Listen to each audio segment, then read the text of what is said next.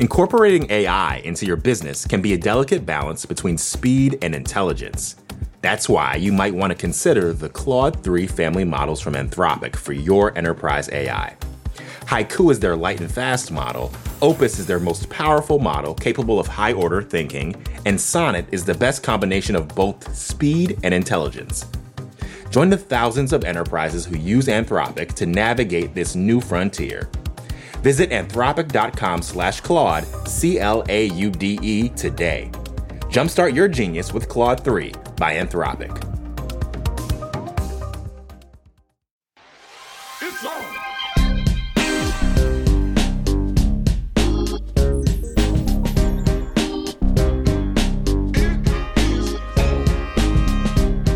From New York Magazine and the Vox Media Podcast Network, this is The Rachel Maddow Show with her identical twin lesbian, Kara Swisher. Just kidding. This is On with Kara Swisher, and I am Kara Swisher. And I'm Naeema Raza. How are you, Kara? Good. I'm really good. I'm a little tired. I was on Charlemagne the God. Oh, Kara, you're the hippest, Kara. No, I really wasn't. It underscored to me exactly everyone else was so hip, and I was literally the suburban soccer mom sitting there like, wow, this is cool. I have been up late at night and early this morning poring over Elon Musk's text messages, and I am surprised you are not in them, Kara. I know. I was surprised myself because I had texted him, but I actually email him more than anything because he responds quicker. Mm-hmm. In any case, they were kind of interesting to read, and it sort of gives you an insight into what was going on. He definitely reaches out to a wide variety of people to get thoughts, and a lot of people reach out to him to be, hey, cool guy, this kind of thing. And so, including Joe Rogan. I was not saying cool guy. Whenever I text him, I ask him for an interview usually, or saying, why did you do this, or something like that. Elon Musk's texts are coming out through this legal proceeding in Delaware. Yeah. Elon, Twitter has alleged, has been exclusively conducting business over text, so they say. And as a result of that, these text messages have come out, and we are getting extreme insight into the kind of rich and powerful of Silicon Valley. And the text messages start getting really interesting around late March when Jack Dorsey texts Elon, and this is weeks before we learn about Elon's 9% stake in Twitter or whatever it was at the time. And Jack says, yes, a new platform is needed. It can't be a company. This is why I left. And Musk is kind of like, okay, like, what does it look like? Let's chat, So they start talking. Yeah. And this is before it all went down. At some point, Oracle founder Larry Ellison pops up with a thumbs up sign saying he wants to chat to Elon, and they do need another Twitter. Axel Springer CEO Matthias Döpfner pops in saying, why don't you buy Twitter and we'll run it for you? And then follows up to say, I'm serious. People want in on the deal. Joe Rogan comes in saying, are you going to liberate Twitter from the censorship happy mob? So while Elon was texting about kind of the need for free speech. But who do you find most interesting in all these texts that we're seeing Elon exchange with? I think Elon's the most interesting because he's being very controlled. He's kind of a wild man on Twitter, whether he's memeing funny things or being kind of a jerk or attacking people. And in this case, he's like, interesting. Mm-hmm. And it's actually the Elon I encounter a lot of the time, which is he's very easy to talk to. He's not usually obnoxious. And I think everyone else is sort of falling all over themselves to kiss up to him. That's, there's a lot of sucking up. There's a lot of sucking up. So I was sort of interested in him, and obviously there's a couple different figures that I think are important here. And one of them you said to me was Jack Dorsey. Yes, and that's the person I'm thinking of this week, the Newsmakers of the Week. It sounded very much like Jack Dorsey in real life in terms of being very lofty and talking about sort of unspecific, dreamy kind of stuff. He's got kind of a dreamy personality, and I don't mean that in like Harry Styles dreamy. The beard is dreamy, Kara? Just he talks in very lofty terms, and it often seems meaningless when you're listening to him. And so he was saying, this is for the good of humanity or whatever. And whenever I hear that, I run for the hills when an internet person does that. And they do that a lot. But do you believe it's real with him? Because, I've heard him described as more earnest, more grappling with his power. No, he is. I know him very well. He is. I think the problem I have with Jack Dorsey is that he tries to act like mistakes were made, and he, of course, was the CEO. Mm-hmm. I can't believe it's gotten like this. He had so much like, this board is terrible, that kind of thing. And he didn't say it that. He said it in sort of that way. And I think my issue with him is that he's constantly doing that. And I'm like, you're CEO. You have an enormous platform, which you invented. Mm-hmm. There are powers that you have. And Elon showed it very clearly how much power he had, and he didn't even own it. So I think blame is one of the things I was sort of surprised by. He only owns a couple or a few percent of the company, has only one board seat, no dual class shares. So it's very different than, say, Evan Spiegel, who retained, who with his co-founder retained the voting shares of Snapchat. So sure. Here's what the problem is. He has huge power. He has public power. He could put public pressure on this board. Also, he's the founder. He has enormous pressure that way. But he often is in this sort of prone position. This is happening to me. And it's not. He has a lot of power. Yeah. I think he is loath to think of himself like that. But it may be a bad board, and I would agree. The Twitter board's been sort of bad for many years and for a long time through its history. It's just that him sort of this, come Elon, I need your help, is sort of just, I don't know. He seems very engaged in these text messages with Elon. And in a way, absolutely, that Zatko, Mudge, in his testimony was saying, it was effectively saying Dorsey's checked out. He said he kind of exchanged 50 words with him over months. Yeah. And, that his entire communication with Dorsey was 24 texts while he was CEO. So this seems like very different. It seems like Jack was activated by the prospect of Elon acquiring Twitter, or acquiring a board seat at Twitter at least, at minimum. He says he pushed for that even earlier. He needed an ally on the board is what he was essentially doing, a very strong ally who could be the strong man for him, I guess. I guess that was it.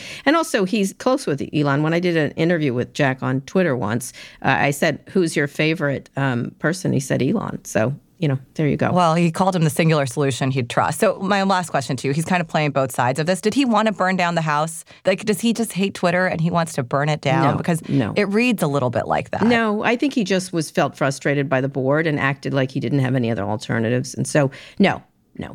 I think he loves Twitter. I think he loves Twitter. He just has this lofty vision of it.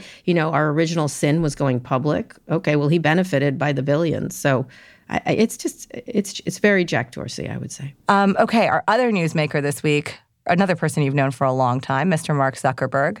On Thursday, Bloomberg reported that during a Q&A session with staff, Facebook founder Mark Zuckerberg has announced that the company, now called Meta, would be a lot smaller in 2023, and they would be introducing layoffs. And this is the first major budget cut since Mark founded the company in 2004. It's now grown to like an 80,000-person company.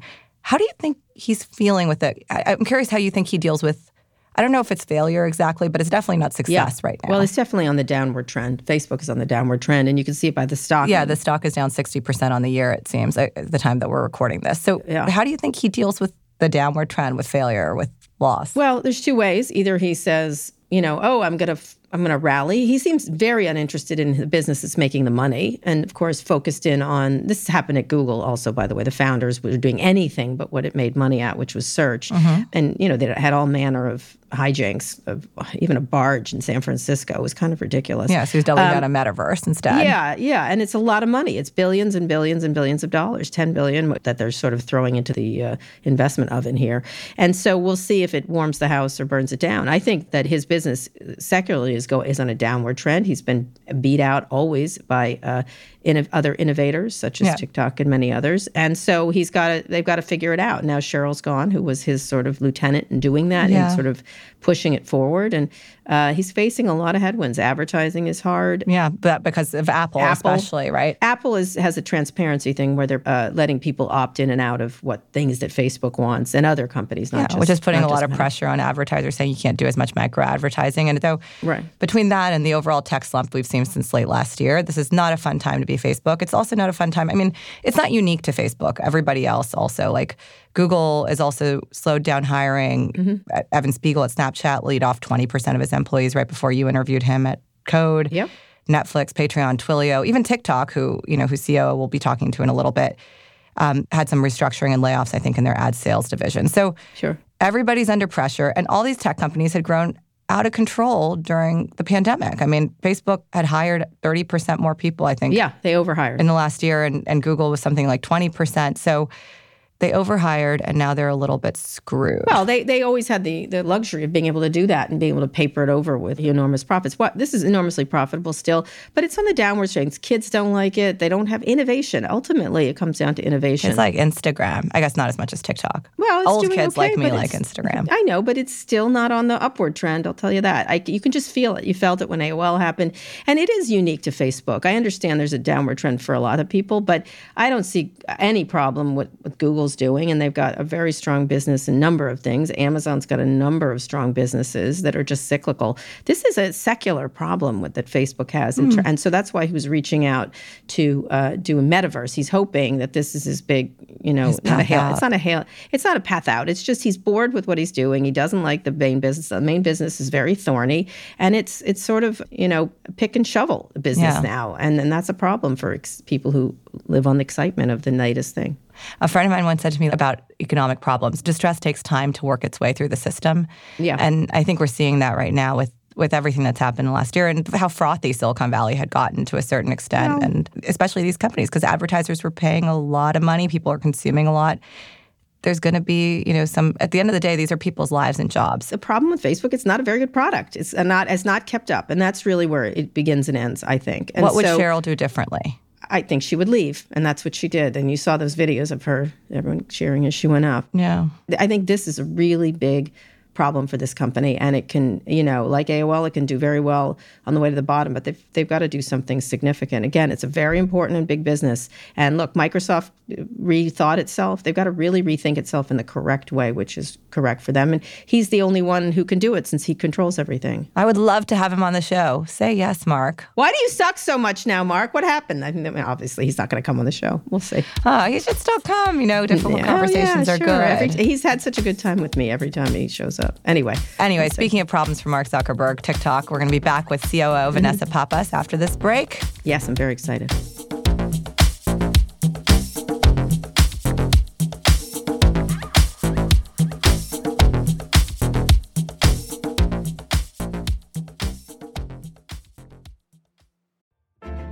Support for this episode comes from SAS. How is AI affecting how you learn, work, and socialize? And what do you need to know to make responsible use of it as a business leader, worker, and human in the world?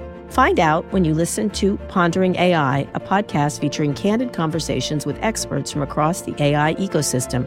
Pondering AI explores the impact and implications of AI, for better and for worse, with a diverse group of innovators, advocates, and data scientists. Check out Pondering AI wherever you get your podcasts.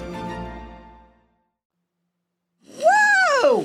What is that? Wait, I want to see too, Kara. Air fryer Parmesan chicken. Air fryer hack. Yes, I have an air fryer. Yeah. The air fryer to clean it. You know what's on my TikTok? What? The hot girl walk. See, that's the thing. And you know what's on Scott's? What's on Scott's? Like animals being eaten at the watering hole. He is such a dark horse. I mean, that's what's brilliant about this. Look at this air fryer rice hack. Like, it's so pleasing. It's so fucking pleasing. Is 99% of your TikTok air fryers? Yes. An ASMR. An ASMR. Yeah, I love ASMR. Oh. And also people that play with clay sand. Isn't that fantastic? That's great. It's also visually very, look, and then they're patting it. Patting it? Look at that. They're just cutting it. Wait, stop talking, Kara. It's so calming without you.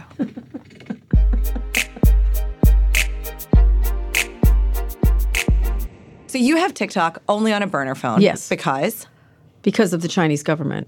I've had it this way for years. I mean, I wrote about it in the New York Times in early 2020. Mm-hmm. And then I covered China for years with internet companies and their reluctance to allow American internet companies in there. Their spying, their surveillance economy. Very worrisome for forever. I had Musical.ly on a phone in 2015. American company. And then it got acquired by ByteDance. Mm-hmm. I deleted it because I just didn't want it on my phone. I thought it was a bit of a waste of time.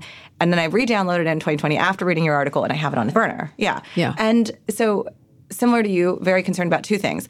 Espionage. Yep. And also having things planted in my mind. Yeah, propaganda. Propaganda. Because in my TikTok, which I didn't see because of with all your like cute sand videos and ASMR, mine is a lot of it's got a lot of, hey, look at this amazing school in China. Look at this great thing. Oh, really? Look at this. Yeah, they show me a lot of factories. And issues you don't know. So why do you want to talk to Vanessa Pappas today? Well, she was supposed to come to my Code conference. I was very excited to have her there. I'd known her. She was a Google executive. And I wanted her there. And then at Code, which was really interesting, everyone started attacking TikTok. Yeah, I remember. Different people. Yeah. Scott Galloway, my partner at Pivot, did it. Jennifer Psaki mentioned it. Axel Springer's CEO. Yeah, Amy Klobuchar. Senator Klobuchar mentioned that there could be national security reviews. Yes, everybody does. Yeah, coming out of Code Conference, there was a lot that was like, everybody in the room wants to ban TikTok, which I don't think Which Trump wanted to do, and everybody laughed at him at the time. It's one of the better things that Trump tried to do. No, but it's not better because he did it badly. That's true. Vanessa Pappas, Chief Operating Officer of TikTok, formerly YouTube executive. What is the question you want to ask her? What do you want to get answered? Because she answered a lot of questions at a Senate hearing a couple of weeks ago. She didn't really answer them. No. What are you going to ask her? They didn't really ask good questions. They just were it was all performative, right? Yeah. I want to understand what's going to happen to this company. It's a very powerful company. I want to understand how they're going to get out of the bind they're in. They're going to be banned if something doesn't happen. Yeah, because they're in negotiations right now with the Biden administration for what's about to happen. Their servers are already in the U.S. as of earlier this year with Oracle. How do you, Oracle's working on it. Microsoft was wanting to be part of that. And so it mixes national security. It mixes a great product. It mixes innovation. Big companies like Facebook really are trying to keep up, have had their eyes on TikTok. Mark Zuckerberg's been talking about this for a long time because he knows they've bested him. So that's why I'm interested in it. It's just at the nexus of all kinds of interesting topics. For me, my big question is, what is her relevance? Can she answer the questions? Because does she have actual power? Yeah. Is she actually able to influence a company which, through various ownership structures actually reports up to ByteDance and presumably has control from Beijing? Yeah. Does she work for Xi Jinping? Does she ultimately work for Xi do they Jinping? all work for Xi Jinping? Yeah. All right. Have fun in the interview, Kara. Thank you. Hello and welcome, Vanessa Pappas. Hi. So just to start out, so you bailed on me at my Code Conference. You're supposed to come. I did. You were sick, correct? Yes, I was COVID, sick. Is that correct? I had COVID. I was recovering, and I wish I could have been there. I know it was your last Code, which made it that much more painful for me not to be able to attend. Yes, everyone's like, is it just an excuse? She doesn't want to come. I said, no, she's not like that. But let's just tell you, did you hear what happened? I heard that TikTok came up maybe one or two times. One or two times, Vanessa. Let me here's a quick taste of what you missed. Well, I think TikTok is an existential threat to America and should be banned or spun. There are concerns within the government about the national security risks, about the potential for surveillance, given it's Chinese-owned. It is, of course, a tool of espionage, as you have written just a couple of weeks ago. And I think we should just have this kind of self-respect, and that's why I concretely think TikTok should be banned in every democracy. Okay. That was Scott Galloway, my partner at Pivot, former press secretary Jen Psaki. You've heard of her. And Axel Springer CEO Matthias Döpfner with a very nice German accent. It sort of was like, oh my God, goodness sake. I was surprised. Trends tend to pull out of Code, but this was one I was not expecting. Any response? Yeah, definitely. Obviously, I wish we were there because it would have given us an opportunity to dispel some of the misperceptions. But thank you for having me today so I could do that here.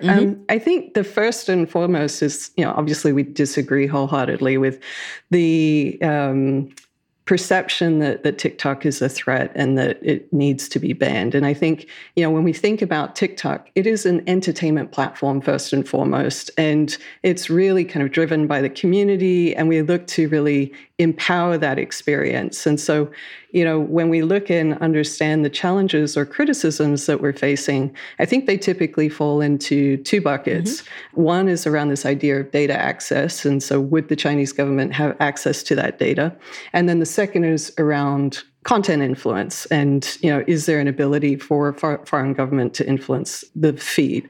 And so if we kind of break those two down and really address each one, the first is around the data access. And that's why, we've been heavily committed in investing around our security. So whether that's storing the data locally in the US, and the reason why that's important is obviously it's then subject to US law. We're working with Oracle in terms of further safeguarding our data. And we recently announced that we are storing 100% of our US user data in their cloud infrastructure. And then we have a set of strict access controls around the data as well. And so if there's anyone who needs to access US user data, they do so based on our protocols, which are all overseen by our U.S. security team, et cetera. Anybody that wants to get it, anybody that wants to look at it, including your owners. Exactly. And so we have all of those systems and protocols in place really to protect U.S. user data. So that's the first issue that we'd address. The second around content influence, and I think this is one where, it's hard to prove a negative, but it really is about how do we build trust? And we do that through wanting to bring more transparency into our operating system. So, a few years ago now, I set up a Content Advisory Council, which is essentially a group of experts to help us really think through how we apply and think about our community guidelines and really stay on the kind of forefront of any challenges that any platform of our size and scale would be facing. The second, we recently announced that we would be opening API access to researchers so that they can actually see how our recommendation systems operate. As opposed to Facebook, which hasn't done this, correct? Correct. Some things get out, some things don't. Correct. And then finally we recently announced that Oracle would also be vetting and validating both our content moderation systems as well as our recommendation systems. And this is further to everything else that we've been doing around transparency, like our transparency reports, our transparency and accountability center, where we also invite stakeholders in to, understand our systems in that way. So if you take, those initiatives that we've been investing in, through both the actions and the transparency around those actions, we, in my view, are actually leading the industry in this way. And so I think that really addresses those two critical concerns that folks have. And yet, TikTok is getting an enormous amount of heat lately. I did not expect people to discuss it, and I certainly knew if you were there, they were going to do that. But why do you think that is? Is it just the huge popularity of it? Is it because it's China has become an issue, not just for the Trump administration, but for the Biden administration? Why do you think that is? I think it's a whole host of reasons. Obviously, there's geopolitical tensions between the U.S. and China, and this had come up in the previous administration, and we're coming into midterm elections, and so all of these topics are coming back to the forefront. I also, as you mentioned, we are a large platform. We continue to grow, and with that growth comes more scrutiny and competition as well. And so, certainly, I think there's an element of that. I remember when I interviewed Mark Zuckerberg a couple of years ago, he was starting to talk about China and essentially saying you're either going to have these Chinese-owned companies, which are Xi Jinping running them, or me. So you should pick me. And I remember him saying that at the time, which was really interesting. And I was surprised that was his focus. And I used to call it the Xi or me argument. And I was like, I don't like either of you, frankly. You were at the Senate hearing last month where the Committee on Homeland Security pushed you on China quite heavily. It was the very first congressional testimony, as I said. I'm sure there'll be many more for you. How did you do, would you say, A to F? A to F? Look, I think what we set out to do was to, obviously show up and tell our story. And the interesting thing about this, and, as you mentioned, this is the first time of myself going to a Senate hearing. It's an incredibly unique experience. And I certainly respect the process and welcome the opportunity to engage in meaningful dialogue with regulators. But I think in some areas, the type of questioning in terms of yes, no, is not conducive to really getting to a substantive conversation. You're kidding. And it's so performative? I'm shocked. So, that's why I think forums like this one and being able to talk to you is, incredibly valuable, because these aren't black and white issues. These have nuance to them. Yeah, sure. But it's still an important performance. What senator do you think asked you the toughest question? And which one was the smartest? I guess you're not supposed to say which one you think. I'm not going to comment on that. All right. Obviously, Senator Hawley was drilling in on the China piece. And again, I think that goes back to just, how can we really have productive dialogues and get into the substance of the issues at hand. Nuances, what you're talking about. He was particularly testy. Let's listen to a clip of it. So I think you're telling me that there are TikTok employees or ByteDance employees who are members of the Chinese Communist Party? Is that what I No, I'm saying I wouldn't be able to verify that. Oh, well, let me just ask you that affirmatively. Are there TikTok employees or ByteDance employees who are members of the Chinese Communist Party? Senator. I'm saying nobody that's sitting on this panel could tell you a political I'm not interested about affiliation anybody's opinion. I'm asking you a factual question. Are there members of the Chinese Communist Party employed by TikTok and ByteDance? Yes or no? I wouldn't be able to tell you the political affiliation of any individual. What I can tell you is how much we're investing. I know membership in the Communist Chinese Party is not exactly like as membership in the Democrat Party. controls. So I'm looking for an answer. You tell me you don't know? TikTok doesn't know. You know, I was actually surprised to hear Josh Hawley think being a Democrat and a CCP member is not the same thing. But aside from that, would your answer be different now, having listened to the clip? You know, I think what I answered was to the point of nobody can attest to knowing a political affiliation, and it's really about the data access. Could I have said that a little bit more clearly? You know, I think it's challenging again in this kind of yes and no scenario, but I think if I were to do it again, it would probably be a similar outcome. Maybe I would do a little bit better of a job articulating that. Obviously, people have great concerns about Chinese companies and the influence the government has over them there compared to this country. Not to say that our government hasn't done, things also, but it's more significant there. But in June 2022, for example, the same time you moved the service to Oracle, BuzzFeed report showed leaked audio from 80 internal meetings showed that TikTok staff in China had access to U.S. user data. Can you respond to that? Yeah, so we've never said that employees in China haven't had access to data. Mm-hmm. And everything that we're doing is to make sure that we're reducing or minimizing those access points and really having the right protocols around it so that it is on a must-need basis to globally operate the platform. And so everything that we've been doing over the last year or so as it relates to moving the data storage from our US facility into Oracle's, to increasing the access controls and having more of that oversight is really to ensure the safety and security of that data and how it's accessed, or and making sure that it's for reasonable use or reasonable application. Do you understand that most people do believe that the Chinese government really does want to influence this platform or any platform that it has power over?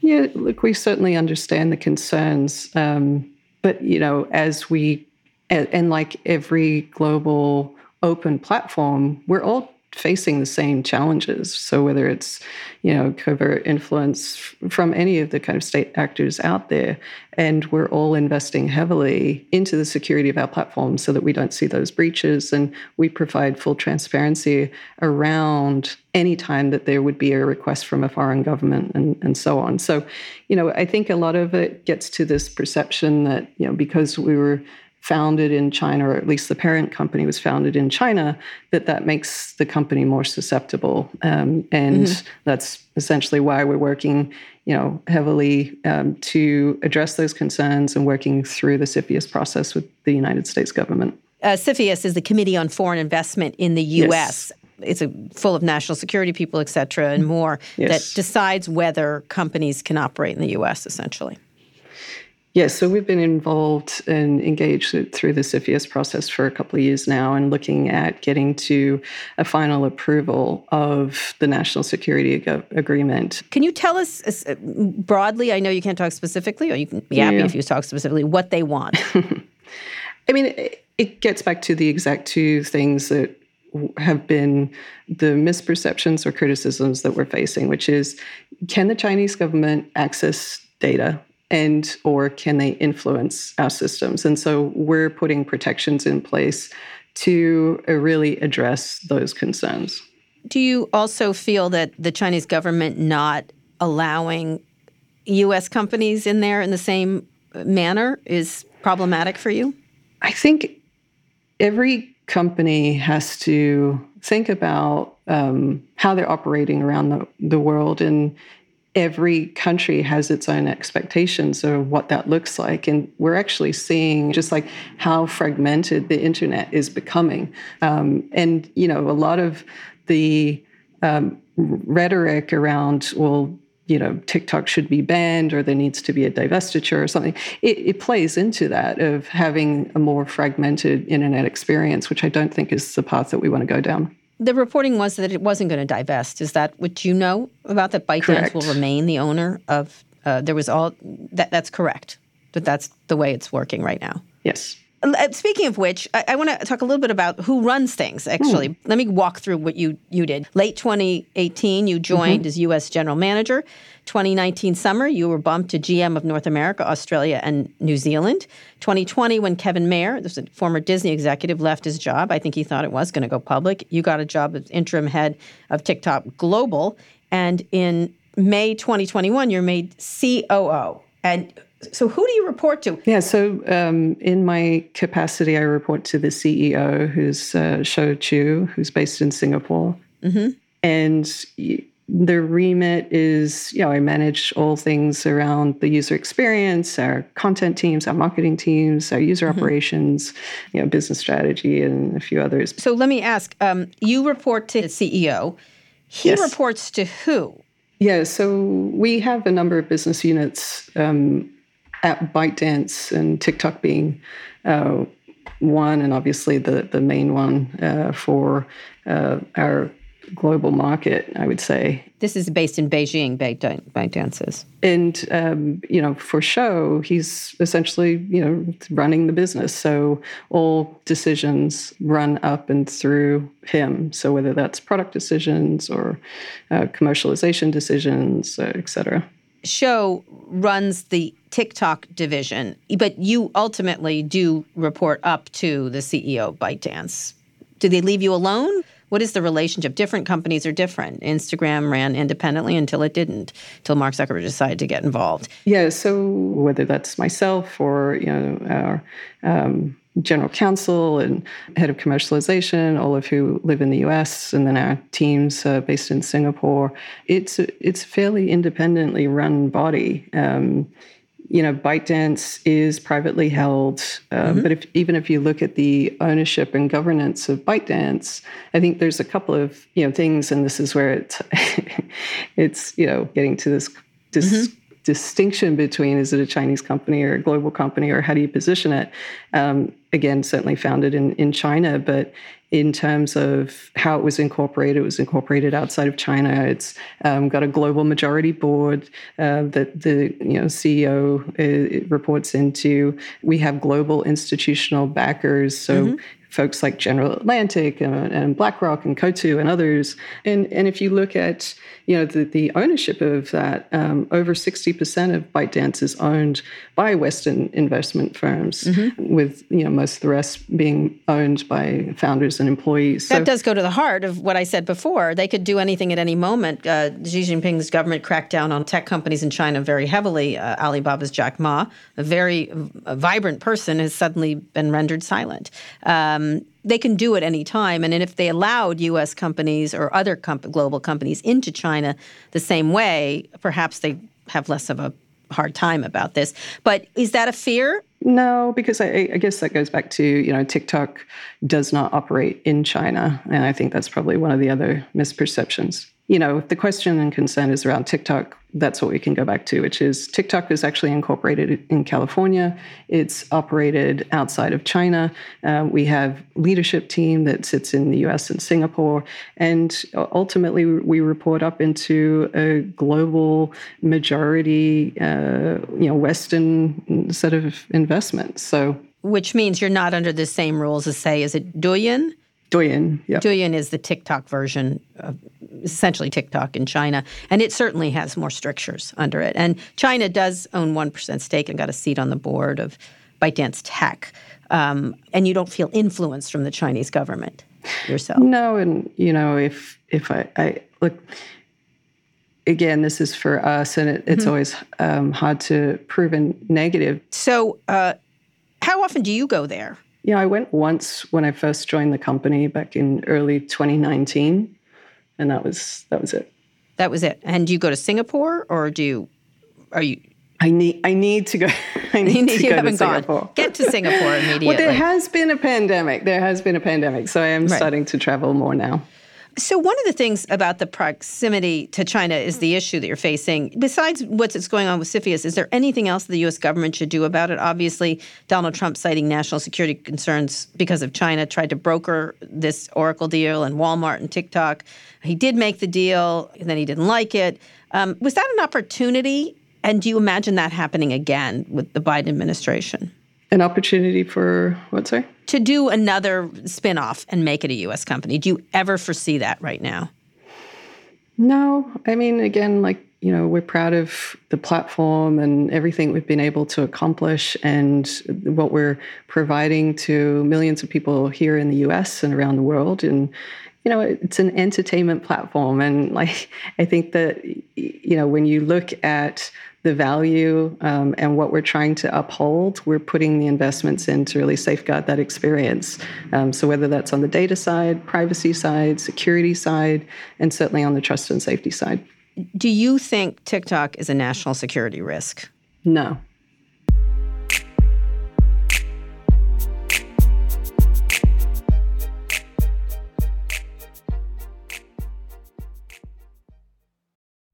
Support for this show comes from Virgin Atlantic. Travel can be stressful. I don't think that's a controversial take. Sure, we all love taking a vacation, and that moment we finally get a chance to relax, but we're always so focused on the destination that the journey just feels like a means to an end. Well, what if it wasn't? What if the time you spent getting there was just as enjoyable as the vacation itself? That's what Virgin Atlantic believes. That's why they offer loads of special extra touches that make your trip one to remember for all the best reasons. Picture this. You've made it to the airport, checked in your bags, and finally have a moment to settle in before takeoff. If you're flying upper class, you could be putting your feet up in a Virgin Atlantic clubhouse at London Heathrow with food made fresh to order and champagne delivered straight to your table with a tap of a QR code. I mean, it's rude not to, right? Once you're in the air, the experience continues with deliciously different dining, seriously comfy seats, and the best crew in the sky by miles. Check out virginatlantic.com for your next trip and see the world differently. So let's talk about the product itself and why it's so popular. And then I want to talk about some both positive and negative things about it. I watch air fryer videos, among other things. I watch Sand ASMR, but I only do it on a burner phone. As you know, I wrote that piece saying, I love the product. I really don't want China to have access to my phone, although it's built in China, of course. It's kind of complex on my Apple phone. Talk first about why you think that it's popular. It's sort of caught all the other social media sites, all the other apps. What do you think it is about the product itself from your perspective? I think when you immediately open the app, you recognize the difference. And so if we go back just to when TikTok really started to get more of a foothold or get more mainstream, was 2019 into 2020, it was such a different experience to what was the typical kind of, quote unquote, social media experience, which is really curated by your friend group or celebrities and so on. And what TikTok does is provides this really immersive, entertaining experience. And it prioritizes things that are authentic, creative expression that I think fosters a real sense of belonging. So it's far away from kind of presenting yourself in this very curated, performative, self-expression. And I think that was just honestly a breath of fresh air. TikTok's been called the last sunny spot on the internet, and that's certainly something that I think about in terms of how do we uphold that really unique experience. It really does lower the barrier for entry when you think about the creation experience. So literally, your grandma could come on and create a video and use an effect and upload it to TikTok fairly seamlessly. That would be a miracle. My grandmother's dead, but go ahead. Okay. And then, secondly, the ease of discovery is just unparalleled. And that's because of the format, right? It's short form videos and, you kind of swipe through the experience. And so you're able to see a lot of great content in a short period of time. And that discovery really does engender you finding, probably things that you didn't know that you were interested in, like air fryers. In 2021, a former Google engineer who worked on YouTube's algorithms has since become a transparency advocate, estimated, that while YouTube programs 70% of the content was found via algorithm, TikTok probably trends you at 90 to 95%. Does that seem accurate? I think it's actually closer to 80%. So not, 70, 80%. 70% YouTube sounds accurate, and 80% TikTok, sounds more accurate. It works beautifully. Let me just say, again, it's the same thing. I love it, but I use a burner phone. I love it, but it's addictive. How many hours a day is healthy? Let's just say for teens, because it's unusually addictive. Let me just say, it's unusually addictive. I think as a parent, I am a parent, and so I think as a parent, it's up to you to kind of make the decisions around what you feel is right for your kids. How old are your kids? And then they're young. 4 and 6, so they're not on. They're not on. You TikTok. don't got the teens yet, but go ahead. And then we're providing all the tools to ensure that parents can also uphold what they believe is a safe experience for their teens. So things that we've done, for example, we have family pairing mode, which we launched over 2 years ago.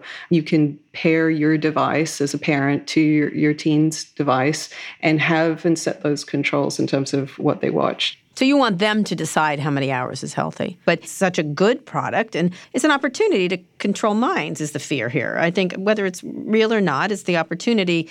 Some people think that the CCP could drop in propaganda, and does.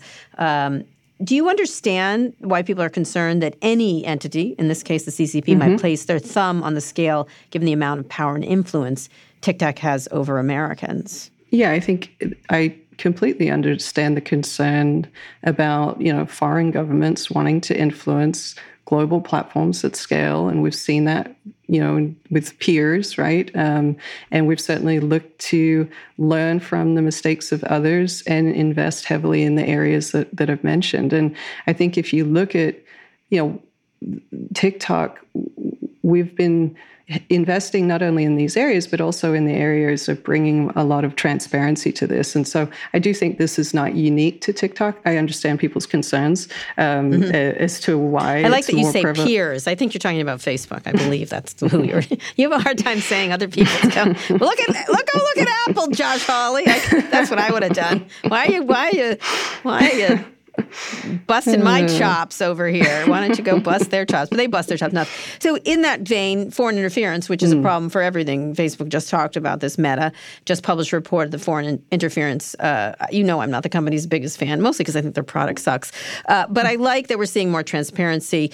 So what are your plans for monitoring the election interference ahead of the midterms? And there's all kinds of players, both domestic and foreign, trying to do this. Yeah, so obviously election integrity is, something that is critical for us. And we've gone through an election cycle, and we have a very mature and well-seasoned team who've, been working at many other platforms prior to coming to TikTok. And so we take a kind of multi-pronged approach in terms of understanding any kind of challenges that may come or arise from an election cycle. Do you have a special team? Yeah, so we have our trust and safety teams working with our cybersecurity teams, and we set up essentially like mission control rooms. And so that is, daily monitoring. We do regular sweeps of any trends that may be happening or beginning to occur. We have a lot more rigorous kind of processes around fact-checking, like with fast turnaround time. So we work with independent fact-checkers during this period. And we really just, across the board are heavily invested in ensuring the election's integrity in terms of any type of misinformation that might be identified on the platform, or things like incitement to violence, or, any of that bad behavior. How many people do you have? And how is it an increasing number of people? It's always increasing. I mentioned this at the hearing as well, that our trust and safety is our largest labor force, and it's so you don't know how many the most. I don't have the number offhand, but it is a significant and largest labor force that we have at TikTok. And how many people do you have at TikTok right now? We have thousands and thousands of people. I don't have thousands and thousands. Thousands and thousands. I'm not going to give you a number. We're a private company, but look, we invest. Facebook has football heavily. fields full. No, it doesn't solve the problem, unfortunately. And it's not also just about the people, right? It's like how you're investing in the technology itself to remove this, potentially violative content at scale. And so we do it through a number of ways, but certainly our trust and safety teams are looking at making sure that we have the right policies, and that starts with things like misinformation, disinformation, et cetera, and we work with our outside experts to continue to refine those. But there's no silver bullet here because, there's no silver bullet. But, you've been more innovative about presenting content. Is there no innovation in misinformation from your perspective? There's been, certainly developments like, putting labels on content, making sure that there's transparency around that, redirecting people into our community guidelines. We actually, I think, are the most restrictive as it comes to misinformation. And we take a lot of pride in all the efforts that our trust and safety teams are doing to really safeguard what is an amazing and positive community that we're fostering on TikTok. Or trying to. And, that's the thing that keeps me up at night is how do I safeguard this community and what's been called the last sunny spot on the internet? And that job is never done. I'll give you the advice I gave Mark Zuckerberg many years ago when he was talking about this. And I said, guess what? You can't let anything go. Anything goes on these things. All right, I want to finish up with competition and then a thing for you. Competitors cast TikTok as a counter-argument to the antitrust investigations in the U.S. I've heard it from them endlessly. Mm-hmm. Their arguments, TikTok's existence proves we're not a monopoly. That's their latest. A couple of years ago, Mark Zuckerberg was the Jeer me idea. Do you want TikTok to win or me? We need to compete, and TikTok can't be regulated, and we get regulated. Mm-hmm. What do you think of these arguments? Well, look, I think competition is a good thing. I think we want to see, more independent companies succeeding, and we want to see more options for people to choose the platforms that they love. And so that's certainly a good thing. I don't think I want to comment on, how they view the antitrust environment and their competition. Certainly, TikTok has seen success. So, yeah. You are a good, and excuse the reference, paper tiger in that regard, right? Wouldn't you be? I guess so. So, more specifically, let me ask you, Meta allegedly launched an AstroTurf fear-mongering campaign, I wasn't surprised, to smear you in local news outlets across the country. Did you find that to be true, and what did you do in response? Yeah, so just to give context to your listeners, there are a number of dangerous challenges that kept getting reported on, and our trust and safety teams were doing sweeps of our platform, and we're not spending money anything. And time. Spending money, spending investment, working around the clock, and coming back and saying, look, it's not on our platforms. It was deeply concerning to then see this report in the Washington Post that said essentially, we were being maligned by a competitor, and this being Meta, that were seeding these local stories with trends that were not happening on TikTok. And often if they were being found, they were found off of our platform. And so it's incredibly concerning because it can actually cause real-world harm, and that's where I think we really take issue. We worked, hand in hand with FOSI, with the National PTA, getting, safety messages out to communities, and really, if you think about just how much valuable time that the teams should have been spending on enforcing our policies and doing the day in day out work that they're doing to safeguard the platform versus, following these red herrings. It was really problematic. So, are you surprised? I'm not surprised. They were also saying that TikTok is downplaying its numbers to avoid additional scrutiny. The numbers for TikTok that are reported, are they accurate? Yeah, growth? Yes, we're a private company, so we haven't released regular numbers, but the last number that we announced was when we passed a significant milestone, which was over 1 billion users around the world, which was an incredible achievement for us. So when do you plan to IPO? No plans right now, no plans. But you'll be the first one we call, Kara. I'm sure you won't. All right, last question for you. We have this thing of advice. I asked Chris Cuomo this last week. Advice to yourself when you started, or you can choose the other one. Advice to Susan Wojcicki /Instagram / whatever, how to compete with you. You can answer either one of those. I'll take the self-advice. All right, okay. I'll take self-advice for 200 rather than shoot myself for 50. There's been just so many amazing milestones and challenges and, things that we've overcome and things that I'm incredibly proud of that our team have, persevered through. And so I think for myself, 2018 could not have predicted that. And so your advice? My advice is, take that breath, one step at a time and keep telling people why you do what you do and, show up as a leader. And I think that's where I've seen, whether it's with stakeholders externally or with our own employees, I think that's where people really respond. So do you think you can convince Josh Hawley you're not a Chinese asset? We're going to keep trying. Kara. Okay. All right. On that, Vanessa, you've been very game, and I really appreciate it. Thank you.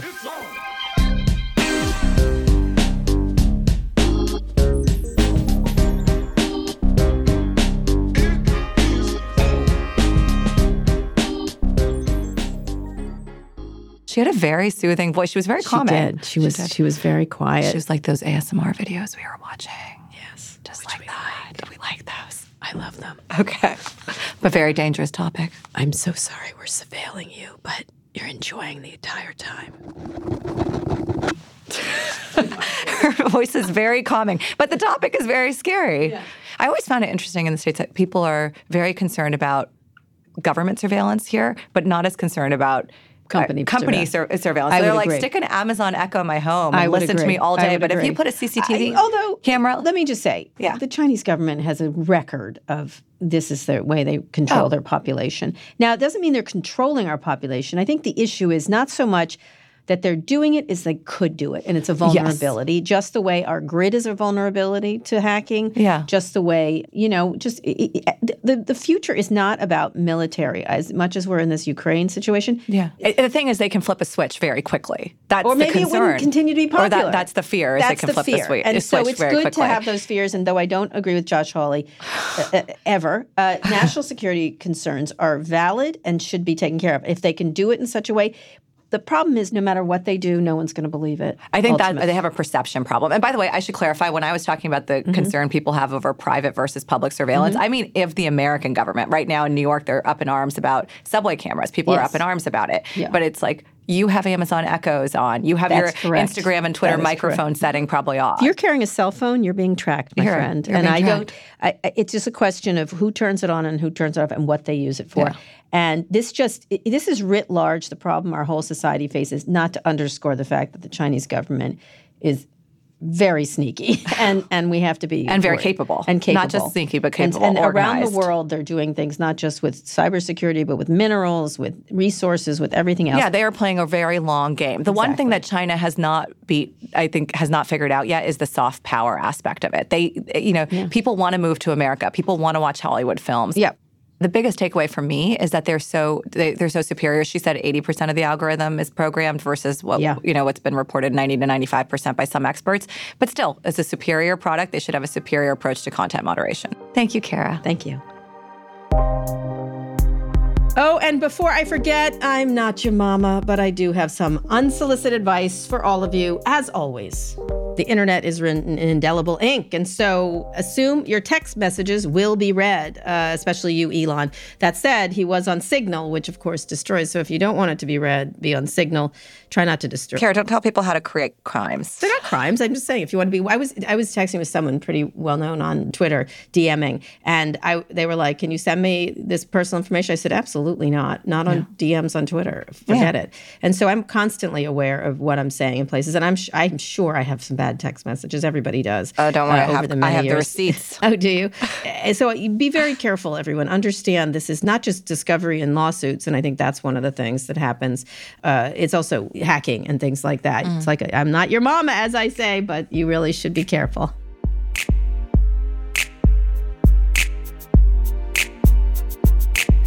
Today's show was produced by Naeem Araza, Blakeney Schick, Christian Castro Rosell, and Rafaela Seward. Fernando Arruda engineered this episode. Our theme music is by Trackademics. If you're already following the show, you get a gold star. If not, what is wrong with you? Go wherever you get your podcasts. Look for On with Kara Swisher, and of course, hit follow. Thanks for listening to On with Kara Swisher from New York Magazine, the Vox Media Podcast Network, and me. I mean us. Thank you, Kara. No problem. We'll be back on Thursday for more.